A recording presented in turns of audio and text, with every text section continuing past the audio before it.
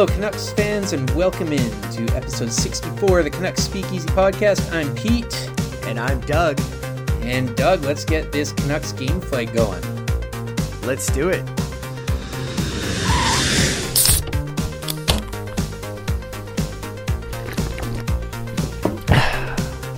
The Canucks started the first of a 4-game set against the Calgary Flames at home.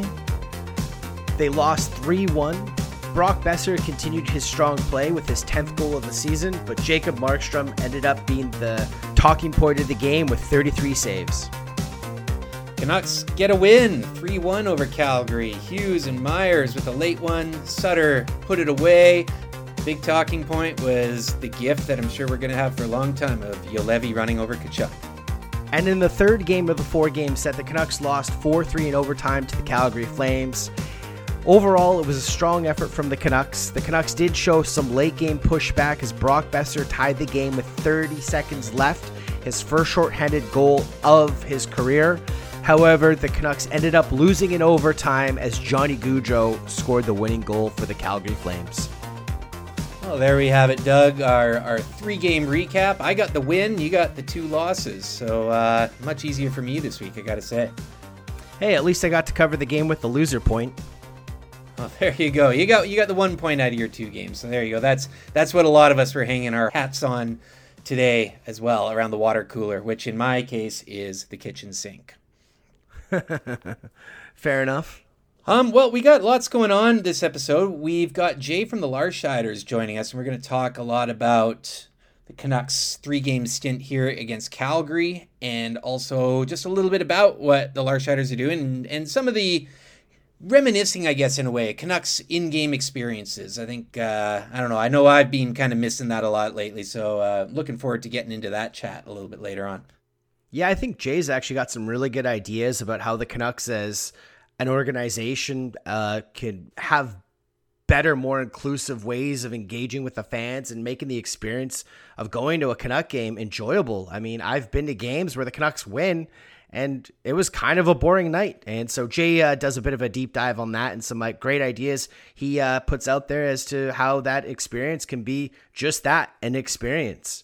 You can follow myself. I'm on Twitter at Pete_Gas. The podcast is at Canucks Speak. Give me a follow on Twitter at Doug Venn. And as always, we're building this ever-growing outro playlist on Spotify. It's the Canucks Speakeasy Outro playlist. Be sure to give that a follow if you're having a long work week and you need some funky jams to get you through. Canucks Speakeasy Outro playlist. So, Doug, what did you think of the Francesco tweet that went out this week? If I had to say one word, it would be predictable. There was a lot of hoopla in the media and obviously the fans about, Benning being fired. And, a lot of people are clamoring for Green to be fired as well.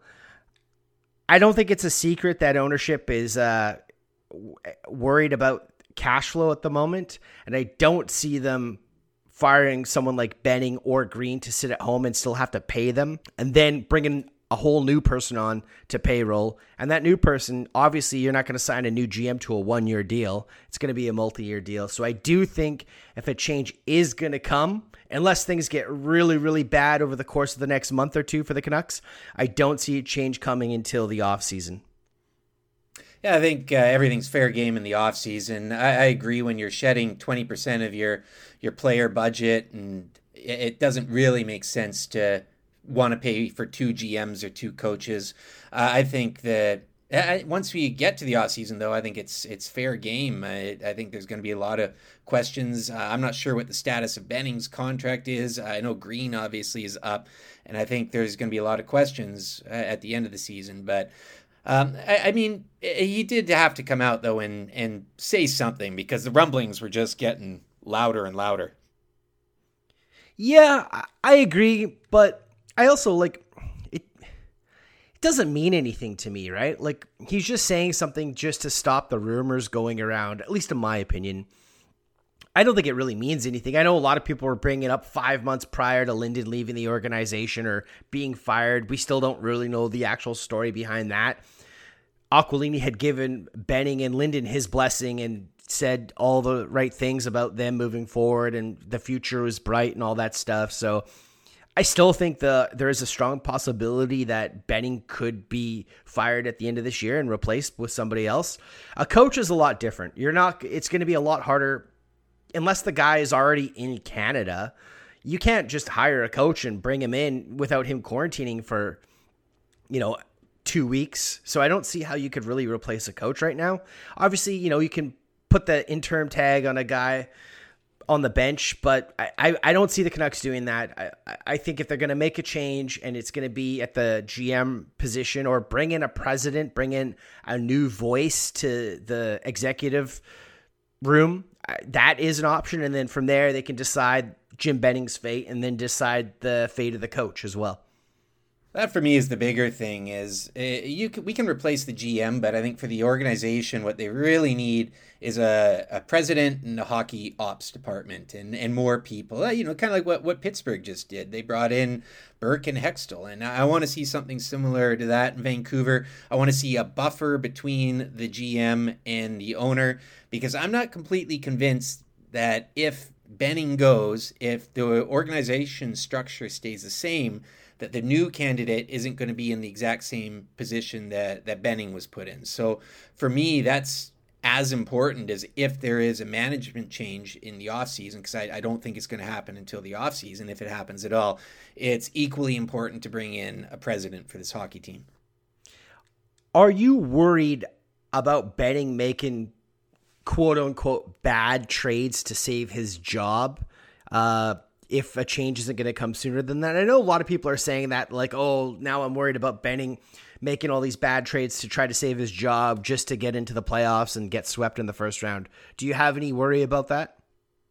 I'm not too worried about that, just because I think it's going to be very hard to make trades in general right now. And the chips that the Canucks have or would be willing to offer, I think you're going to know as the season goes on if those chips should be moved. And right now it looks more likely that the Canucks are going to be sellers towards the trade deadline than buyers, unless they really start putting some wins together and getting into the race. So that's going to be a different situation. If the Canucks are flirting with the fourth spot, I think it's warranted to have that discussion. And I think there could be some fear of the Canucks doing their usual, trading their second and third round picks for UFAs on expiring deals. So right now, though, I don't think the Canucks are in a position to worry about that. So I'm going to hold off judgment at the moment. Yeah, I do think it's interesting that we have seen a lot of trades happening early in the season. And, Toronto just made a deal. Obviously, there was the blockbuster between Columbus and the Jets. And I do think teams are going to pull the trigger on these trades sooner than the trade deadline, because obviously at the trade deadline, it's like the last possible time you can acquire a new player. And then depending on if you're in the North Division acquiring a player from a team playing down south, well, you still don't get that player for another 14 days. So I could see teams, especially in the North Division, if they are trying to acquire players from American teams, making those deals sooner rather than later. I agree with you. There's tons of rumors right now around the Canucks and potential trade chips with guys like Adam Gaudette and Jake Virtanen. I don't think, at least I like to think that, regardless of some of Jim Benning's blunders since he's been the GM, I still think he's a guy that takes pride in the job he does. And he's not just going to make bad trades or bad decisions for the sake of it. I think he still wants his legacy, whatever that is, to be at least somewhat, admired. Yeah, for sure. I think I don't see him doing anything to go out there and completely mortgage the team's future. But, I mean, critics will point to the Toffoli deal, and people will also say that at the time the Canucks had every intent on signing Toffoli. But I think it's going to be more. Right now, I don't see the Canucks in a position to be buyers unless something really changes. And with regards to the quarantine, I mean, some of the teams like Montreal and Winnipeg come to mind as teams that have always kind of done their business before the trade deadline. And I don't think that's going to be any different this year. They'll jump the gun if they need to. A lot of the time as well, with players going south. And if this is, again, if the Canucks are sellers and they decide, hey, we're going to move Tanner Pearson, who's a UFA. They can send him to American teams a lot easier, especially if the assets coming back are prospects or draft picks. So it right now, again, as a lot of hockey to be played between now and then, but I'm not too worried about it. Yeah, I mean, that is the one thing I will say in Jim Benning's tenure that I have been disappointed with is he hasn't acquired enough draft picks. He's had good to great success drafting, but the lack of acquiring more picks has always kind of boggled my mind. Rounds 2 to 4, I did some number crunching on this week, but rounds 2 to 4, and Gillis was the same before him. The Canucks have averaged well under 1 pick a year in each of those rounds. It's a part of the draft that they've, and really, I mean, you can go in before this to Dave Nonis as well, but that's also different because the Canucks were really getting into contendership windows before that, and of course, same with Gillis with trading picks for assets. But the Canucks have never really held on to those 2 to 4 picks, and the picks they always seem to acquire are 6 and 7s. They got this Benning regime has got a real love for acquiring extra 6th and 7th round picks. They've each had 9 over their last 7 years altogether, which is, hey, man, if you get a couple of them like Aiden McDonough, you never know, right? It just gives you more picks to work with.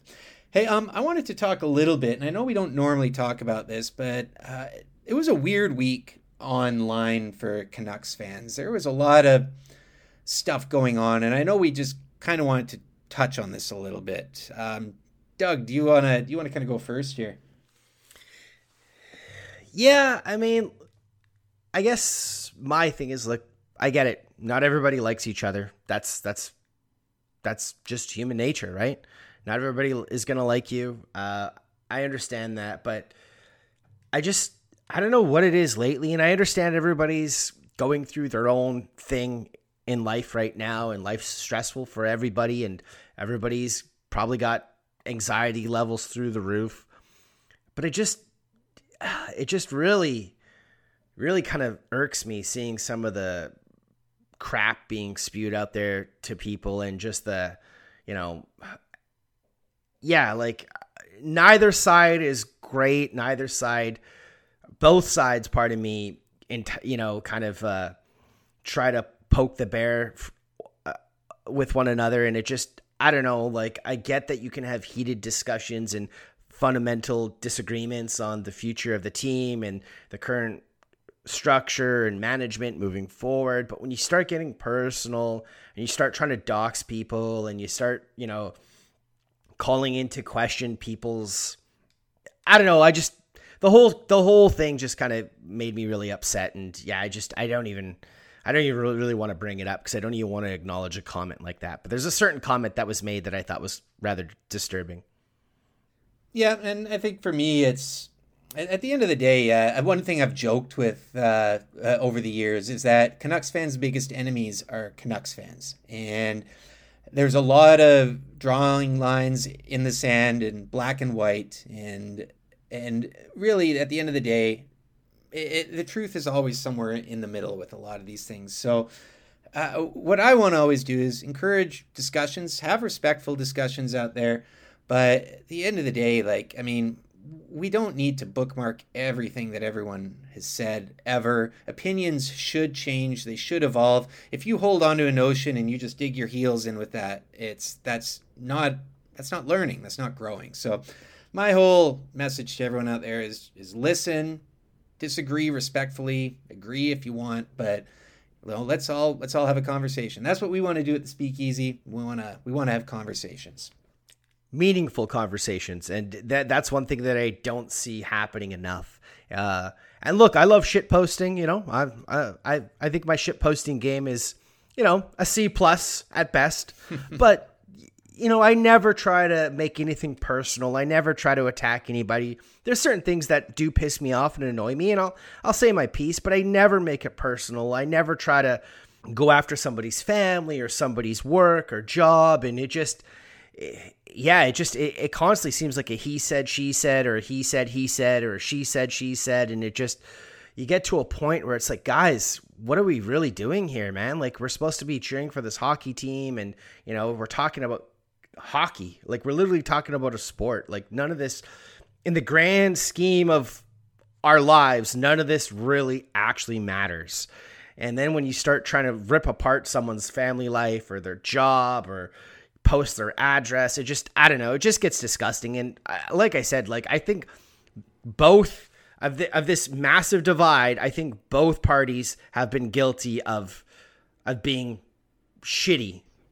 Now you also got Limp Bizkit stuck in my head with all that he said, she said bullshit. But hey, this is a great segue to go into our chirping segment as well. And I'm going to go first with a friend of the show, Leaf Rolin. You can follow him at Leaf Rollin. And he said, giving up the extra point to Calgary is less than ideal. On the other hand, they haven't been stealing loser points either. Hate to say it, but this is an improvement. Yeah, I agree. I mean, I thought the Canucks played a good game last night.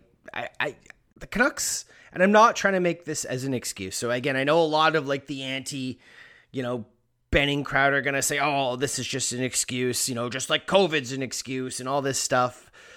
The Canucks have had bad bounces this year. They've had a lot of unlucky goals against, pucks bouncing in off their own players.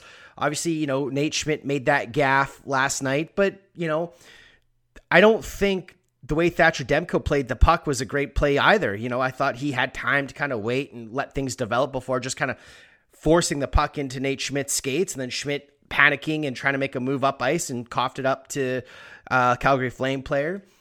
The Canucks have also hit a lot of crossbars, and I believe Petey, I swear I saw a stat where someone said Petey has hit the most crossbars in the league by like a 2 or 3 to 1 margin. I do think the Canucks are playing better. I do think the extra rest they had in this Calgary series, they still have one game left tomorrow night, I do think has helped them. And if you're going to lose, take the point, right? Manage your losses. Yeah. My first chirp is from a great follow, Vintage Canucks. You can follow him at Vintage Canucks. And simply, Luc Bourdon would have been 34 today. Hashtag Canucks. Jeez, man, that's a tough one. I know a lot of Canucks fans were really hyped on Luc Bourdon, and I was as well, and that was tragic. And I remember watching him at the juniors and just being really excited to have a Canucks defenseman performing really well at the juniors. Because, I mean, tell me another time where a Team Canada Canucks defenseman has done something like that. I can't remember. Geez, yeah. Imagine I wonder. Like, he's one of those guys. Like, I just wonder, what if he hadn't gotten in that accident? What if what he could have done to this team? That's a sad one, man. But yeah, R.I.P. Luc Bourdon. That was a tough one. My next one, Ken Henderson. You can follow him at Krusty, like Krusty the Clown 027. And I tweeted something similar to this as well, so I've definitely got some opinions. But he said, "Can we take Miller off the top unit and put Hoglander with them?" Yes, I agree. I would agree with that. I would like to see Hoglander on the first unit power play and put Miller on the second unit power play. The second unit power play still has yet to score a goal this year. I know they got one with like a second left last night. But I definitely think that the second unit needs some sort of injection or some sort of change. And Hoglander in the first unit makes a lot of sense to me. Yeah, I'd like to see that. Just him and Quinn doing spinoramas out there. That'd be fun. And my final chirp comes from Dylan. You can give him a follow at Conditional First. Forget taking the puck to the net, but if Jake Virtanen could hit more often, then I would feel better about him being in the lineup.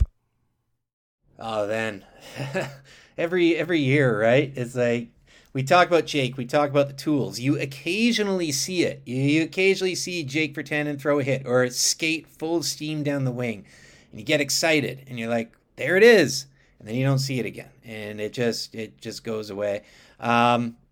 I do believe that this will be the last year that Virtanen will be a Canuck, whether he is traded during the season or after the season. But with the way his contract is structured, I don't think there's any way the Canucks will qualify him after year 2 if he continues like this. I think a change of scenery would do him best. But yeah, I mean, you You want him to bring something. I thought the game they won, I thought he had a decent game with Beagle and Eriksson, which is just like a weird line in general. But I thought they actually played decent. But then last night, again, I wasn't crazy about his game again, and he had one rush down the wing that I noticed, and unfortunately, I noticed his mistakes more than the good things he did. So yeah, I'm with you, Dylan. Well, that's a wrap on Chirpin. Should we get Jay on the line here and do a deep dive into all things Canucks? Let's do it. Joining us now, our guest for the week, we got Jay from the Larshiders joining us. You can follow him on Twitter at Blue Collar Brigade. Drop all the E's in that Twitter handle. Jay, how you doing? Great, guys. Thanks for having me here. I'm excited to talk some hockey. It's lonely all by yourself, no one to talk hockey to except for on Twitter.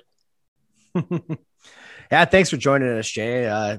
Pete and I have been wanting to get you on as a guest for quite some time now, and yeah, I think there's definitely a lot to talk about in the Vancouver market this past week or so. For sure, we're going to focus. Never a shortage of drama.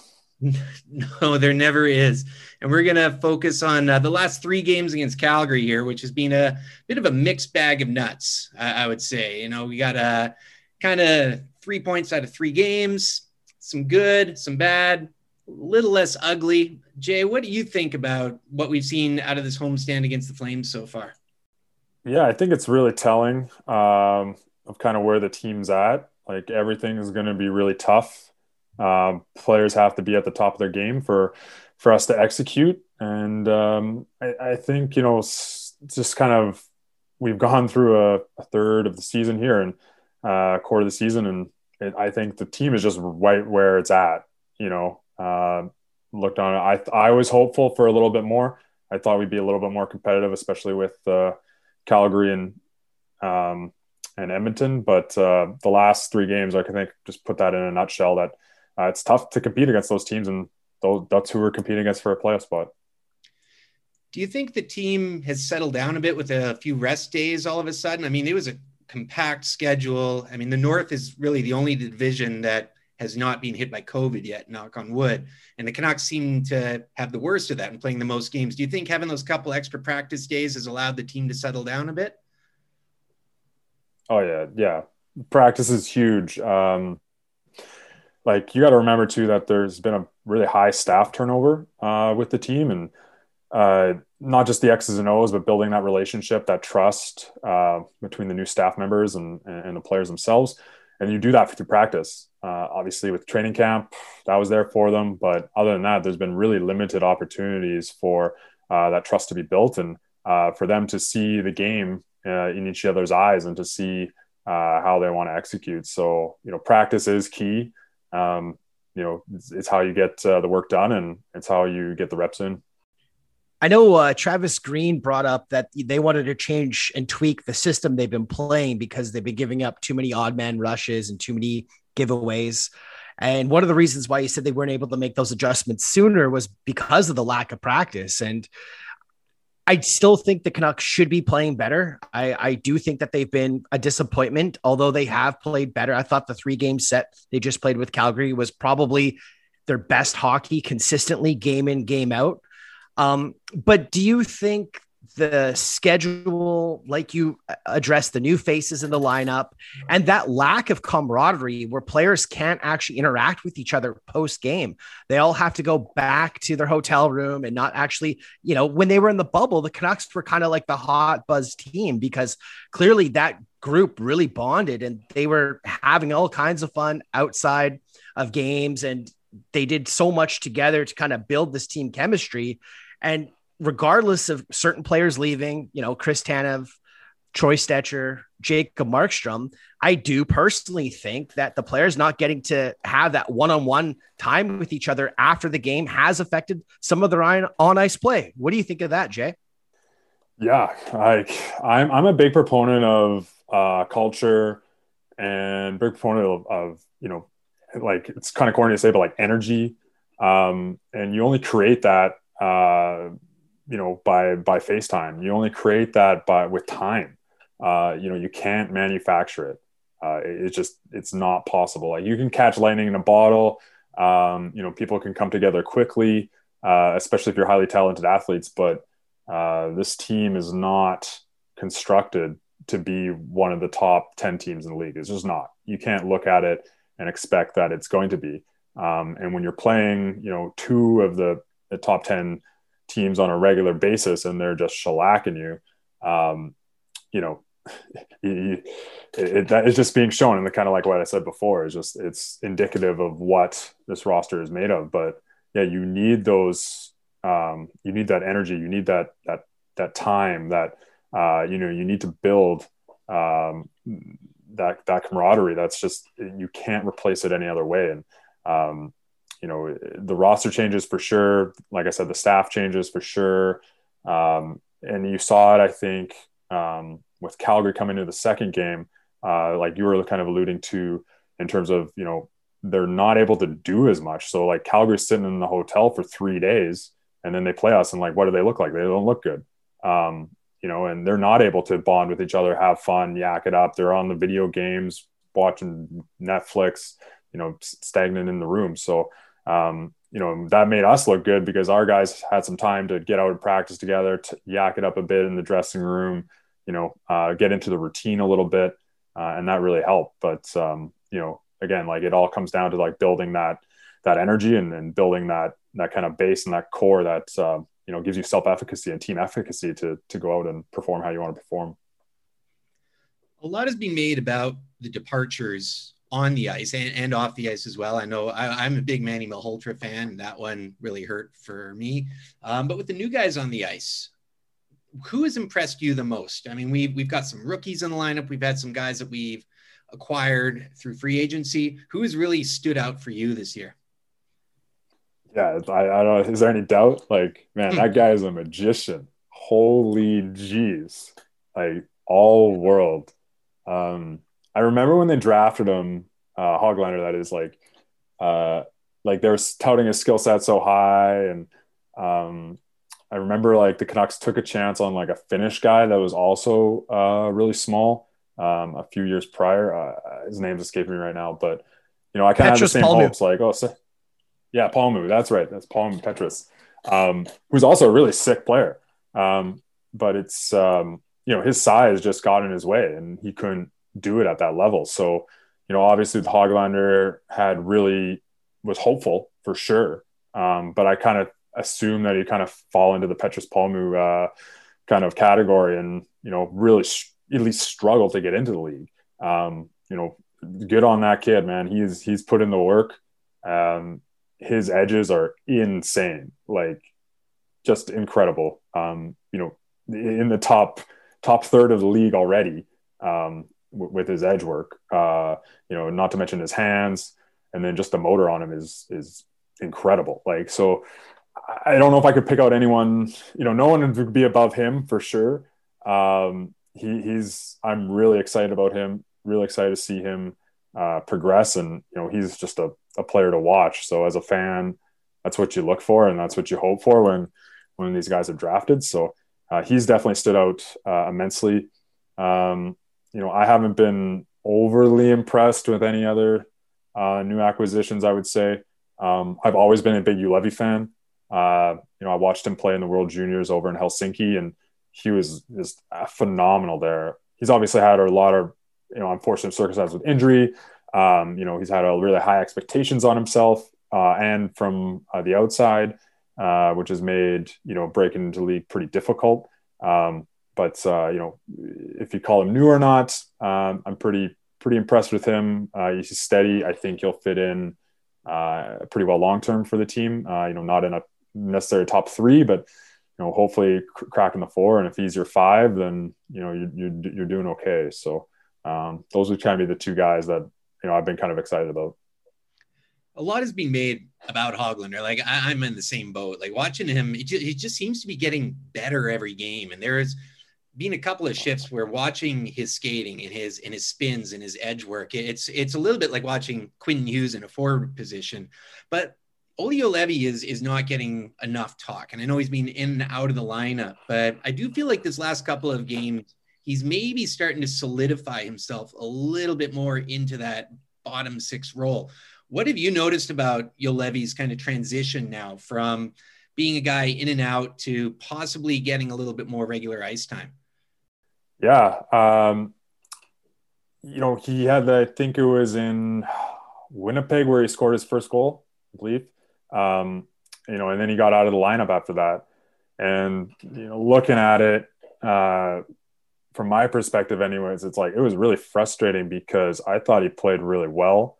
But it's a numbers game in terms of lefts and rights. He was the fourth lefty, I think, or maybe the fifth lefty in the lineup, with only one right-handed shot.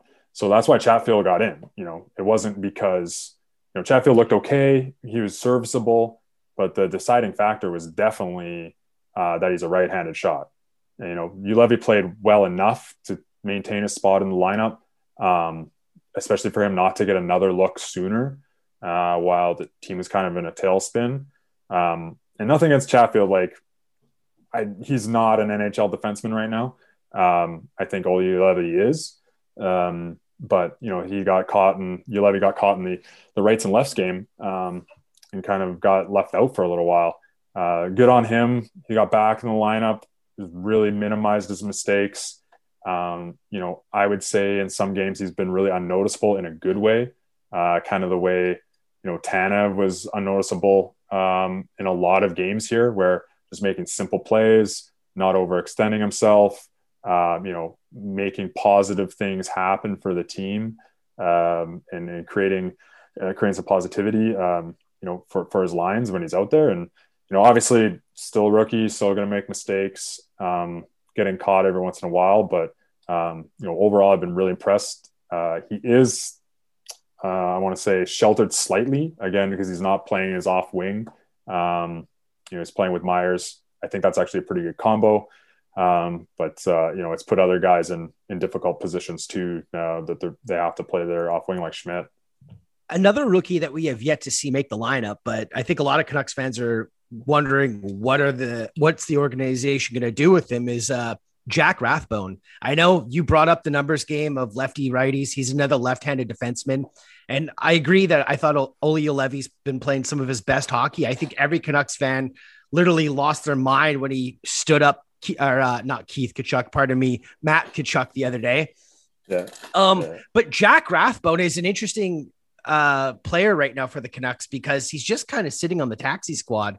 And I don't know, I'm sure behind the scenes, they're trying to figure out what to do with him, whether they can have some kind of AHL agreement with, you've heard, the Manitoba Moose.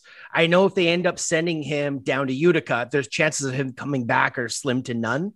So I think that's why they're trying to hold on to him. But, and I know we just all sang the praises of Olli Juolevi, but would you like to see Jack Rathbone get a shot in a game in maybe the next week or so here?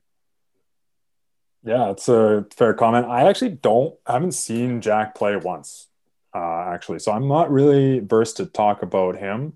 But I will say that, as this team, again, with we're talking about the gelling, kind of the energy, creating some consistency.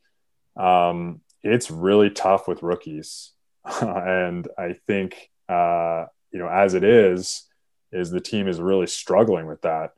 Again, Hoglander playing really well, still a rookie, still making some mistakes that, aren't as noticeable because on the other side, he's doing amazing things and distracting us with it, and same thing with Juolevi, again, solid, still making rookie mistakes, putting Chatfield in, obviously a little bit of an experiment. So it's tough to continue to compound that, especially when, the guy behind the bench, his job's on the line. I think he's done an amazing job to this point. I would re-up him today if I was management. But it's clear that he's in an audition this year to see if he can kind of hold serve. So, that's just a tough position to put another rookie into. And again, dilute. It sounds kind of silly, but dilute your veteran presence or like your, you know, I guess your experience points or however you want to kind of say it. But it's a tough position to throw him into. Again, I haven't seen the player myself. I haven't seen him live. I haven't seen him on tape that much. So I couldn't say like, oh yeah, that's he'd fit in nicely, or yeah, I'm jacked up about it. You bring up a really good point regarding Travis Green and not having a contract beyond this year. And I honestly put the blame solely on ownership. I don't think it's Jim Benning's decision not to re-up Travis Green to a multi-year extension here. But it is interesting because he is coaching for his job and for his security moving forward. And the one criticism I have had of Green this year, especially, is him not benching some of the veteran players like a Jay Beagle, Antoine Russell. I mean, Sutter's been okay, I think, relatively speaking. But, you know, I'd like to see a guy like Mark Michaelis get a chance on the bottom six. Everyone says the guy can skate like the wind. I've never seen him play, but, you know, you're just reading what some of, you know, guys more versed and more educated in this player have said. You know, I'd like to see him get a shot. I'd love to see a guy like Zach McEwen get more of a role and more ice time than what he was getting when he was playing. Do you think that's definitely having an effect? I mean, it sounds like you do, that the reason some of these veteran guys are getting a little bit more leeway with ice time is because Green's trying to win games and he can trust them and rely on them more than these unproven rookies or, you know, players with very few NHL games under their belt. Yeah. I want to say one thing there though, like it's not back to like the black and white, I guess. Obviously I think there has been conversations between the coach and management. There has to be, right? But, you know, Travis is also wanting to get paid. So part of the negotiation, he's probably, you know, maybe asking or pushing his limits. And management's like, well, let's see. Or ownership's like, well, can you? Are you one of the best in the league? You know, can you take this mismatch of putty that we've given you and actually do something with it, which is, you know, basically what's happening, right? So I don't know those inner workings. I can't speak to it, but I'm not going to say like, oh yeah, hammer the other side because they haven't signed him. It's like, I bet you Grain's like, pay me as one of the top 5 coaches because I am, and they're probably like, are you? Maybe. And they're kind of trying to suss that out a little bit, especially as, you know, shrewd businessmen that we know the owners are, right? They watch the bottom line on everything. So, you know, they're going to be counting if it's extra $5 or not, you know? But yeah, in terms of, you know, in terms of the veterans, yeah, I think you hit it on the head. He knows what he's going to get out of Beagle every single night. You know, much to my chagrin, like Eriksson, even, you know, after his first couple of games has been very consistent. You know exactly what he's going to do. Do I like it? No, he sucks. Like, get him out of there. But is he going to make mistakes? Is he going to cost you a game? No. 18 though, making mistakes, costing games, get him out, put Big Mac in. He is a way better fit, especially on the fourth line. You know, Jake can't think the game. He's proven it. He's been tried on the first line, can't think the game. Been tried on the second line, can't play at that speed. Been tried on the third line, can't check well enough. Been tried on the fourth line when you don't have to think. You just have to make you just have to make plays. You just have to touch the puck. Just don't make a negative play. You proved wrong there too. So, you know, I think he's kind of worked his way through. But back to the kind of coach thing is, you know, he's got that card, and if he doesn't play that card, then that card's also worthless too. And then management telling him he's got to play that card, so it's actually kind of maybe worth something. But you know, I think people are kind of smart in that too. Mentioned Zach McEwen. I'm a big Zach McEwen fan, and I've been preaching every game when I see him sitting on the bench. Why is he in instead of Jake? Lots of rumors about Virtanen getting traded out of town, and some rumors about Adam Gaudette as well. Sounds like you're in favor of Virtanen making a move. What are your thoughts about Adam Gaudette? I really like Gaudette. I think he he's not doing what he needs to do to solidify his third line role in the NHL, which is really disappointing. Like him coming out of college, Hobey Baker winner, great skill set, definitely able to play the power play. Doesn't crack our top unit, obviously. Good depth player, can play the game well, but he's not producing. That being said, you take Roussel off his wing, you give him someone that can actually potentially, do something with the puck, i.e. not Jake, and things might kind of change. I really do think that, like, my opinion is that management and coaching see him as the third line center when they make a run. He has the potential to do that. He's not there today.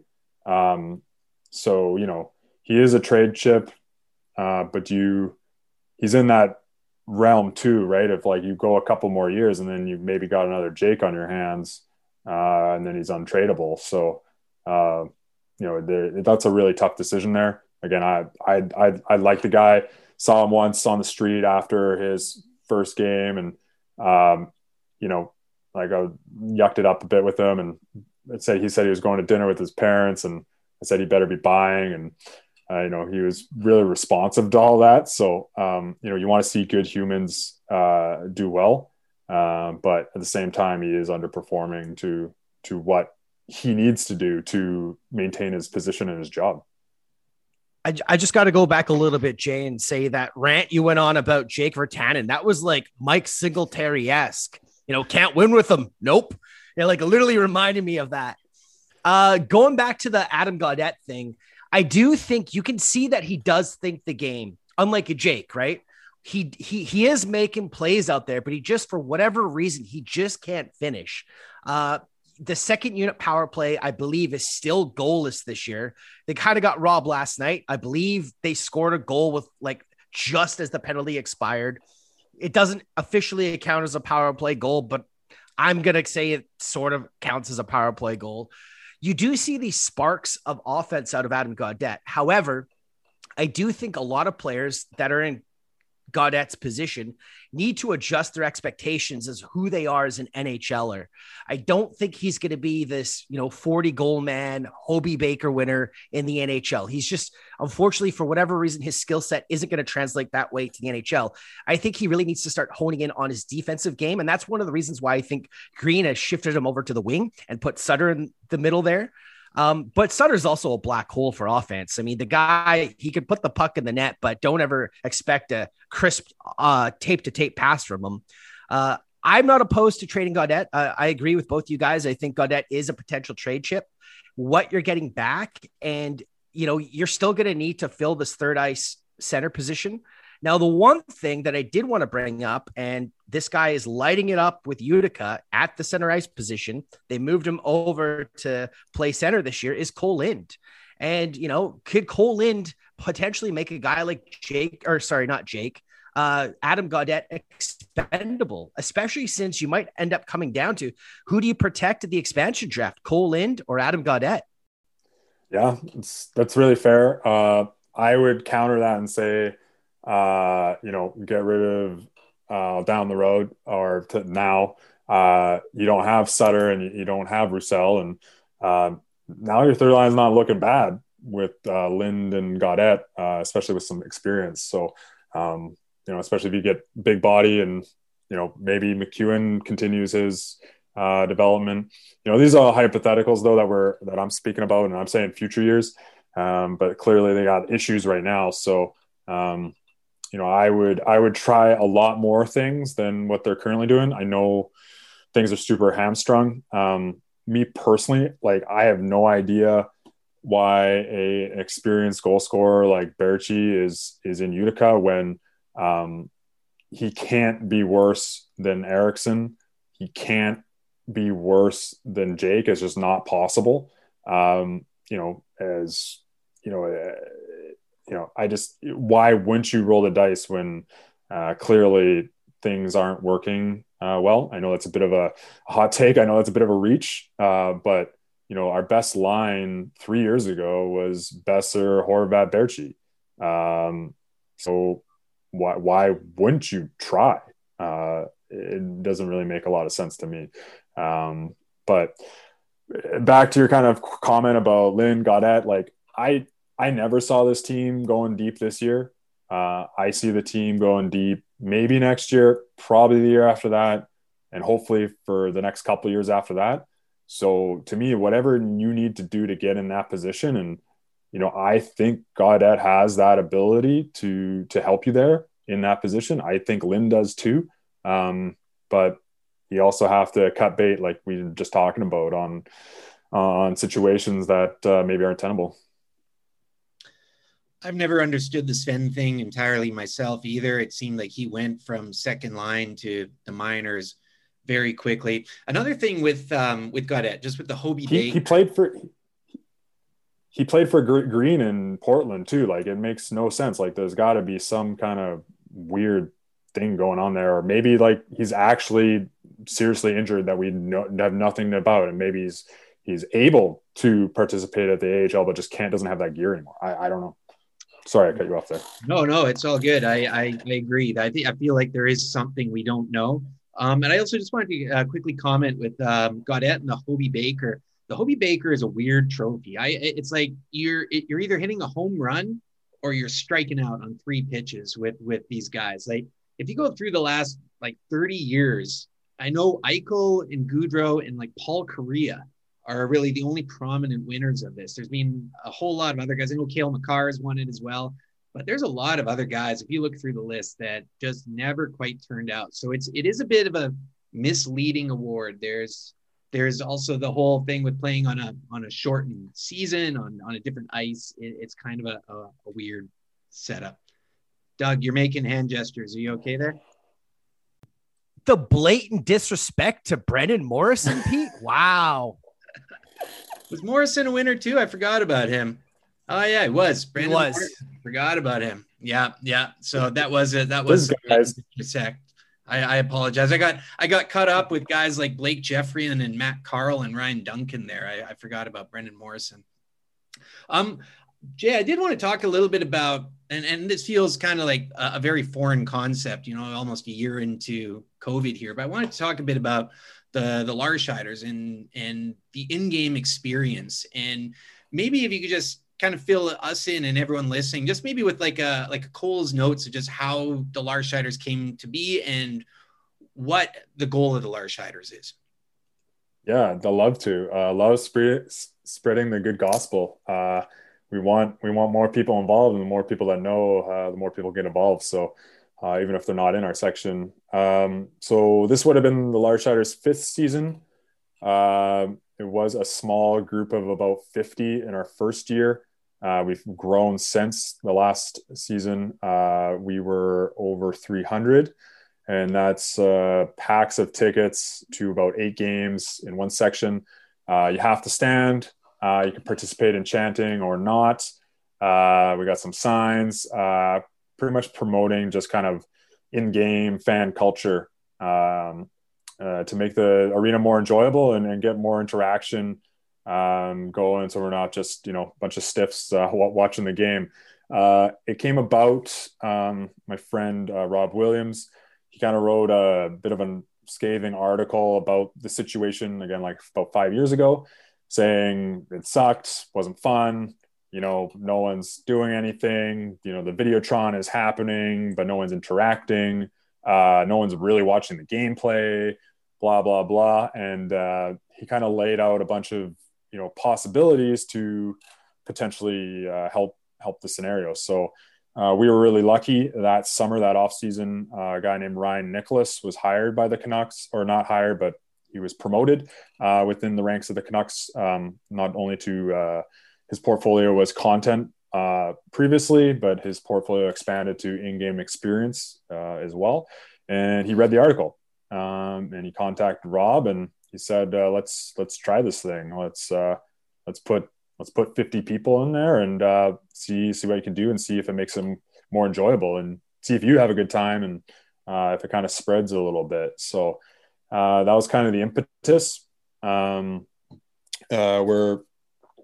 all about it. I'm all about it.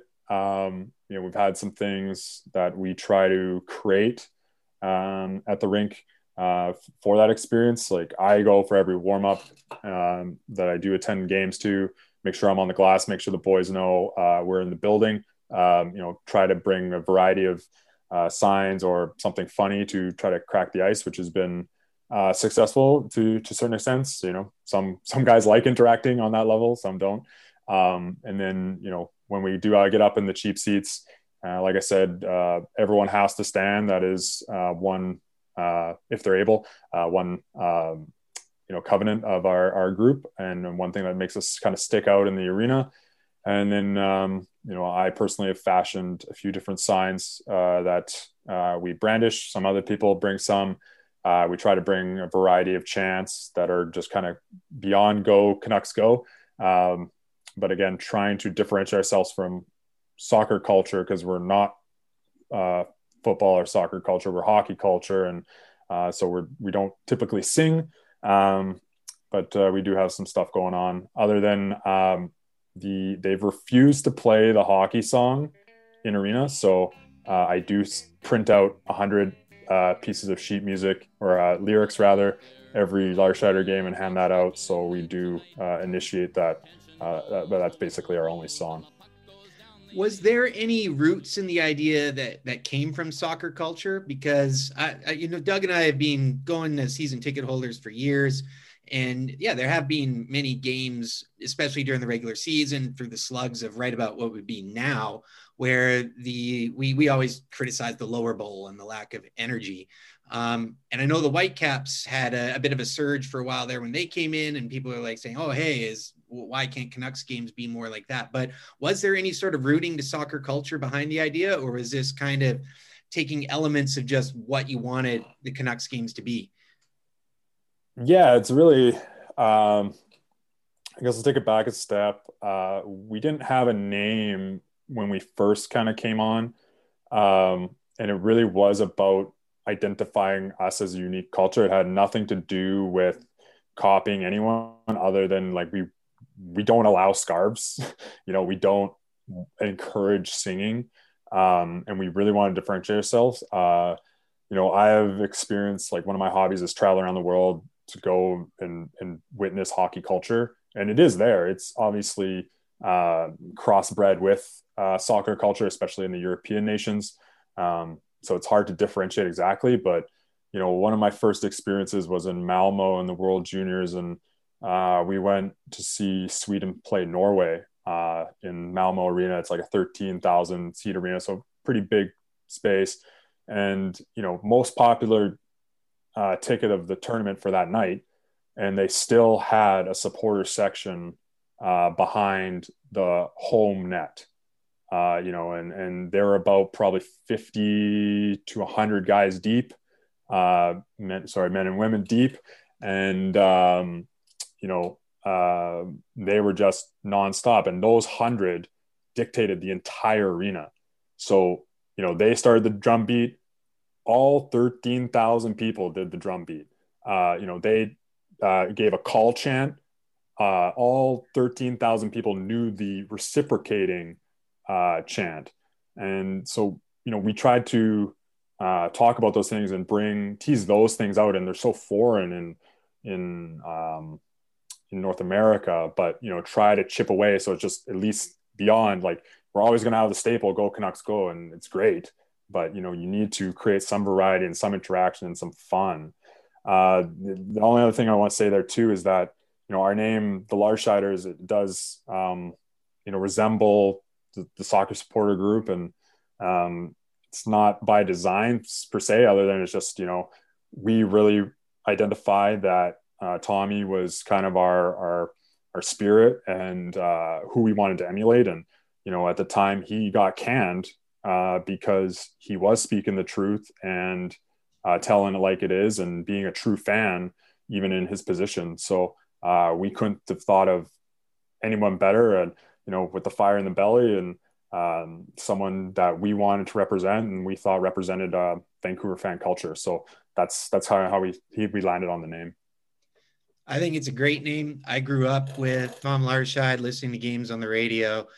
He's the classic homer, but I mean, I'll never forget some of his calls, like the yelp when Bure scored in '94. Where, I love the guy. And also, I just wanted to kind of emphasize your point about games in Europe. I've been over to Europe for games as well.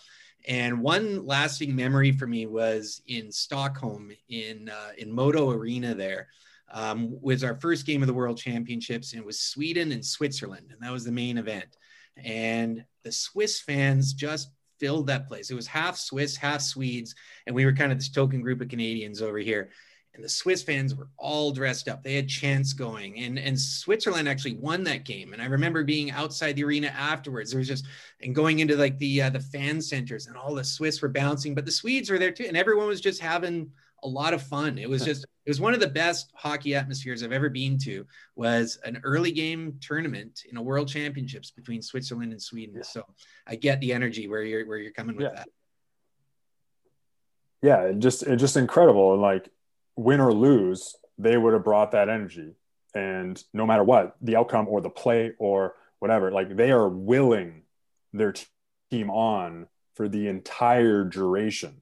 They are not passive in participation at all, and they're all in. They're not just participating, but they're decked out. They got, flags, or they got their face paint going. They got a drum. They've invested into that outcome through their energy and through their participation. So, that's really what we're trying to start in Vancouver. It's been a road. We have limitations as well.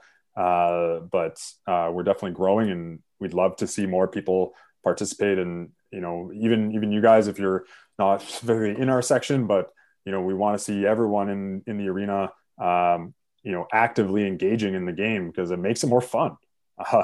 It makes it awesome versus like, okay, or, a nice night. I think it's a really good point, because before the Larscheiders were going to games and starting this whole kind of like having fun at the game again, Pete and I work at a hostel, and we've had season tickets for years. And for us, a lot of the times, us going to these games, we're showing people from overseas hockey. So it's their first hockey experience. People from Australia, Ireland, the UK, New Zealand, Germany. And so for us, it's this great chance to showcase the sport we all love and we all grew up watching. And the amount of times we would take people to these games and the Canucks would win, and people would leave the games feeling like that was really boring. And it just goes to show that that kind of cheer culture it's almost associated, at least I feel in North America, as like being drunk and obnoxious, when it's not. It's, it's meant to be fun, and it's meant to be inclusive, and let's enjoy this moment together. This is a moment, as opposed to staring at your phone the whole time. And our section that we're in, I would say that some of the regulars in that section have gotten a little bit better of cheering and getting behind. And I think a lot of that is because of the Larscheiders. And for Pete and I love seeing that, and I want to see it spread all throughout the arena. I really do. Yeah, for sure. And it's also the idea in Vancouver of looking at the sport as an event and as entertainment. And the difference in Vancouver, a lot of the times I find, between regular season games and playoff games, it's night and day, right? We all know the bandwagon fills up and the bandwagon empties out. But when you look at going to a Canucks game as an experience, an event, and it's something that you're looking forward to, and you're there to have fun, it completely changes the way you look at it. And I know I've done that over the years. I used to wear my moods a lot more with how the Canucks would play. But when I go to games now, I'm going to just have fun. And I certainly don't need beers or to be obnoxious or to heckle the goalies or whatever. I want to feel an energy. And I think that's also something that, coming out of this era, that a lot of people are really going to be looking for, is that bridge and that connection between the team and the fans. And I think, Jay, you guys do a fantastic job with that. We're sitting halfway, well, literally about as far across from you guys as we can. But I know Doug and I we can see you guys just to the left of the scoreboard where we're sitting. And we really appreciate what you guys are doing. Thank you. Yeah. I enjoy it so much. And, when Rob first put out the messages about the group, like, I was the first, I called him within about 5 minutes, and it was like something that I had been waiting for. And again, like, this is my hobby. Like, I love going and experiencing culture and hockey culture and immersing myself in it, and to try and chip away at that in our city, and, seep it into our psyche that, it can be fun and it should be. And we want to be as interactive as possible. And, I just couldn't, I couldn't get on the phone soon enough to try to get the ball rolling and try to keep it going. Do you think there's anything ownership, management, team executives could do to make the in-game experience better? Obviously the fans are a big part of that, but the music, and I know there's been a lot of talk about the change in DJs and, goal songs and all this stuff, but is there anything else that, you would suggest? Because it sounds like you said, you're immersed in hockey culture, and, you are like the super fan, which is amazing. Do you think there's anything that, ownership, management, the team in general could do for it to be a better experience for the fans? Yeah, I think there's lots. One thing I think that, just to start with, that the Canucks really struggle with is a brand identity. And not saying that I have the answers for that, but it's kind of homogenous. It's kind of a bit scattered. We have a bazillion logos. Our main logo is owed to a old corporation that's defunct. There's not really any identifier. You say like Canucks, or like a Canucks fan. It's like, you get kind of like inclusive, which is great. They've worked on that. That's awesome. Diverse, but there's no real, identity around that, in terms of, we're Canucks. Like, what's a Canuck? Plaid, jeans, jean jackets, hosers, beauties, maple syrup, lagers, and they don't intertwine that a lot, if at all, into their in-game presentation. So, one thing Ryan did for a little bit was, like, he put the ice people in flannel, and it's like, that's Vancouver. That is a Canuck. Put toques on them. Great. And that's a little thing, but you could immerse that into a lot of different aspects of your in-game presentation, of your concourse, of your welcoming, your media, your ads. You could seep that in if that was their choice, but they've made their stuff clear. It's definitely more corporate. It's not what they fit there, but I would love to see them glob onto something versus just Finn. Or again, I love their inclusive and diversity initiative. I think it's great as kind of a brand, and I think it's important. But there's nothing that's like, you pick up your jersey and you go to the game. And again, I'm not having all the answers, but like, we have created something where you pick up your jean jacket and you go to the game, and I think they could do something along those lines to make it a little bit more directive and identifying. So that would be like kind of the first thing. That does seep into music as well.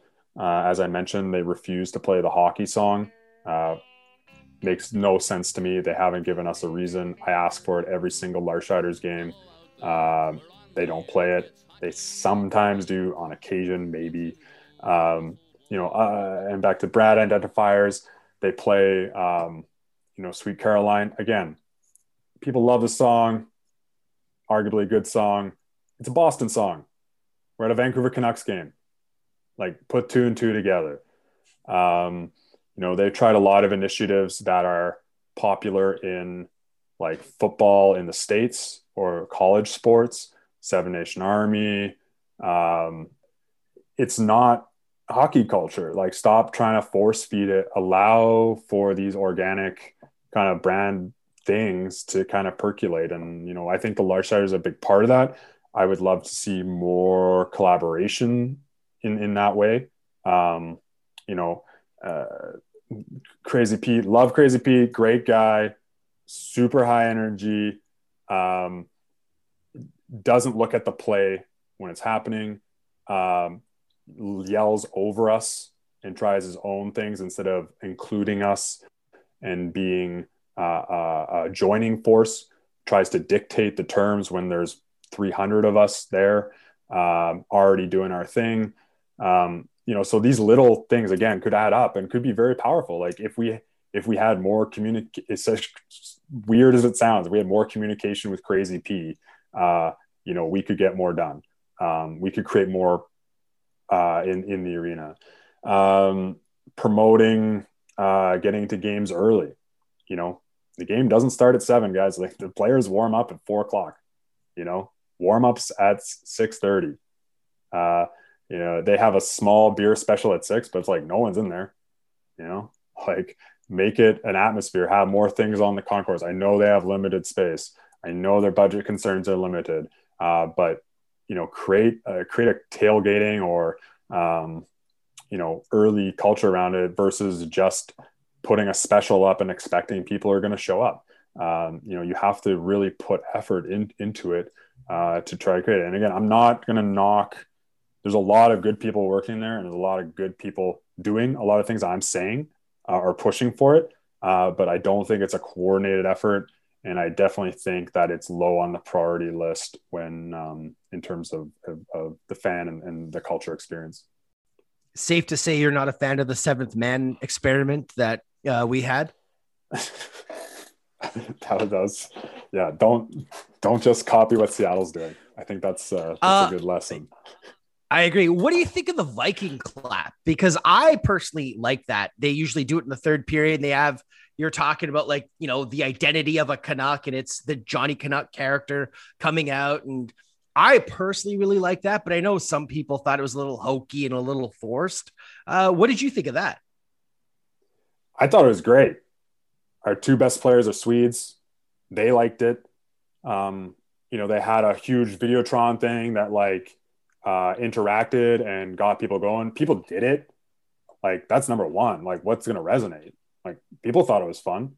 But then I don't think they allowed enough runway. Like, a lot of these things, you can't just try for 5 games and be like, I don't like it. You have to stick to it, especially stuff that has a bit of stickiness. You have to keep going, and it may not work every time, but you got to keep pumping it, and you got to just make it. So it's like, oh yeah, second period, second TV timeout, coming back to play, always Viking clap. Again, mine is first period, second TV timeout, coming back to play, hockey song. We sing it every time. And you got to keep. And what has that been successful all the time? Like, no, it hasn't. It is bombed. It is 100% bombed. But has it been successful sometimes? Yes, yeah, it has. I'd say more than not. So, and if you do that and enough people keep hearing it and it keeps getting ingrained, then it's going to percolate, and it's going to continue, instead of, again, like, Viking clap slightly different. It is top down, but I think it has widely accepted and people are buying into it versus, Seven Nation Army, which is like, force fed, copying someone else. People weren't that into it, and they keep trying. I get memos about it. It's like, no, I don't want to. Jay, we're running out of time here. I want to thank you again for joining us. In the absence of actually being in the arena, is there anything that the Larshiders are doing right now, or is there any way that people can get involved or at least get in touch with you guys if they want to be involved?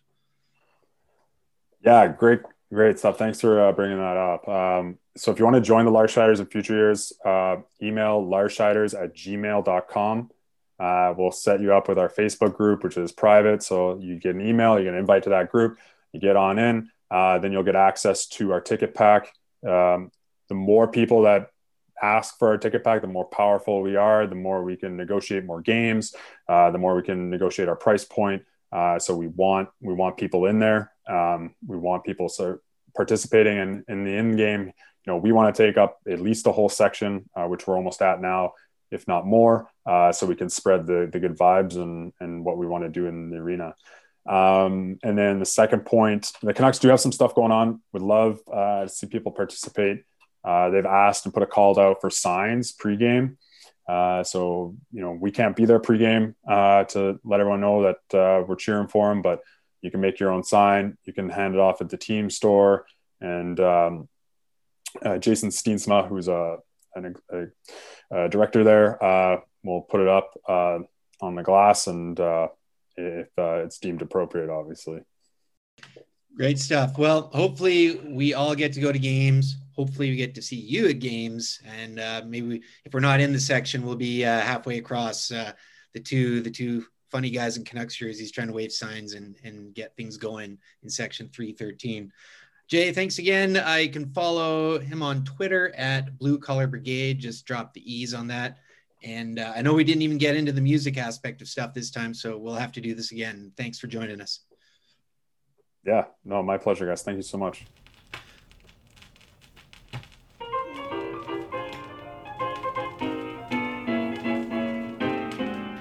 All right, it's that time of the episode. It's the free pour open floor, and I'm just going to jump into mine. And I don't think we've really, at least I don't think I've ever really talked about this in this segment, but I'm going to talk about video games.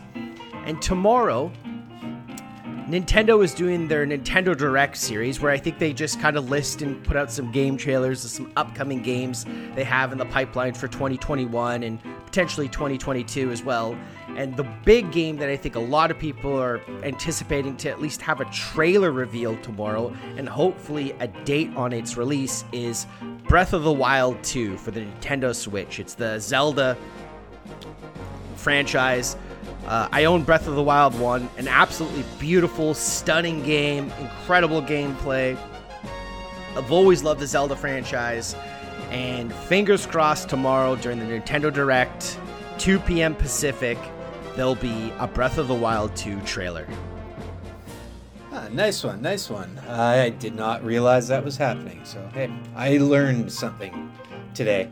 Hey, I just wanted to talk about a TV show, and I don't think I've talked about this one, but if I have, you're going to hear about it again. But I finally finished watching The Long Way Up, which is the third in the series of Ewan McGregor and Charlie Boorman riding motorbikes from point A to point B. As someone who's an avid traveler, I've loved these series because they travel very similarly to the way I do.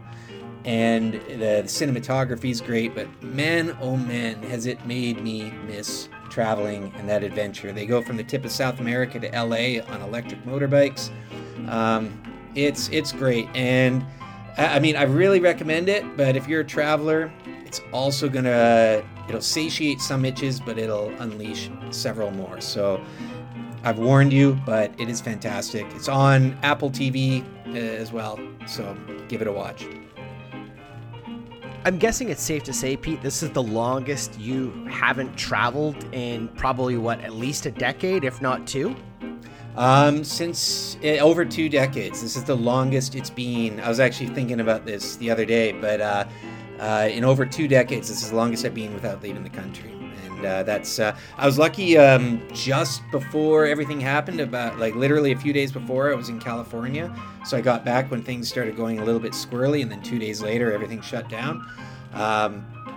But yeah, that's almost a year ago now. And as you know, I rarely go more than a few months without getting out of the country. So yeah, it's tough right now. Yeah, definitely. I hear you.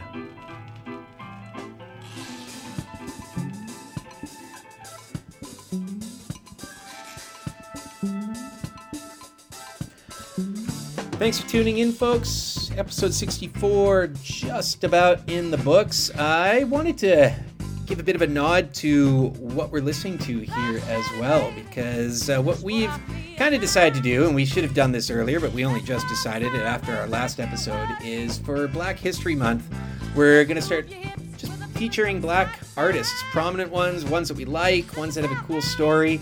And Doug, you suggested Aretha Franklin for the first one, and I gotta say, it's a fantastic choice. Yeah, I mean, Aretha Franklin's always been one of my all-time favorites, and also a little fun fact about Aretha, she's the first woman ever to be inducted into the Rock and Roll Hall of Fame.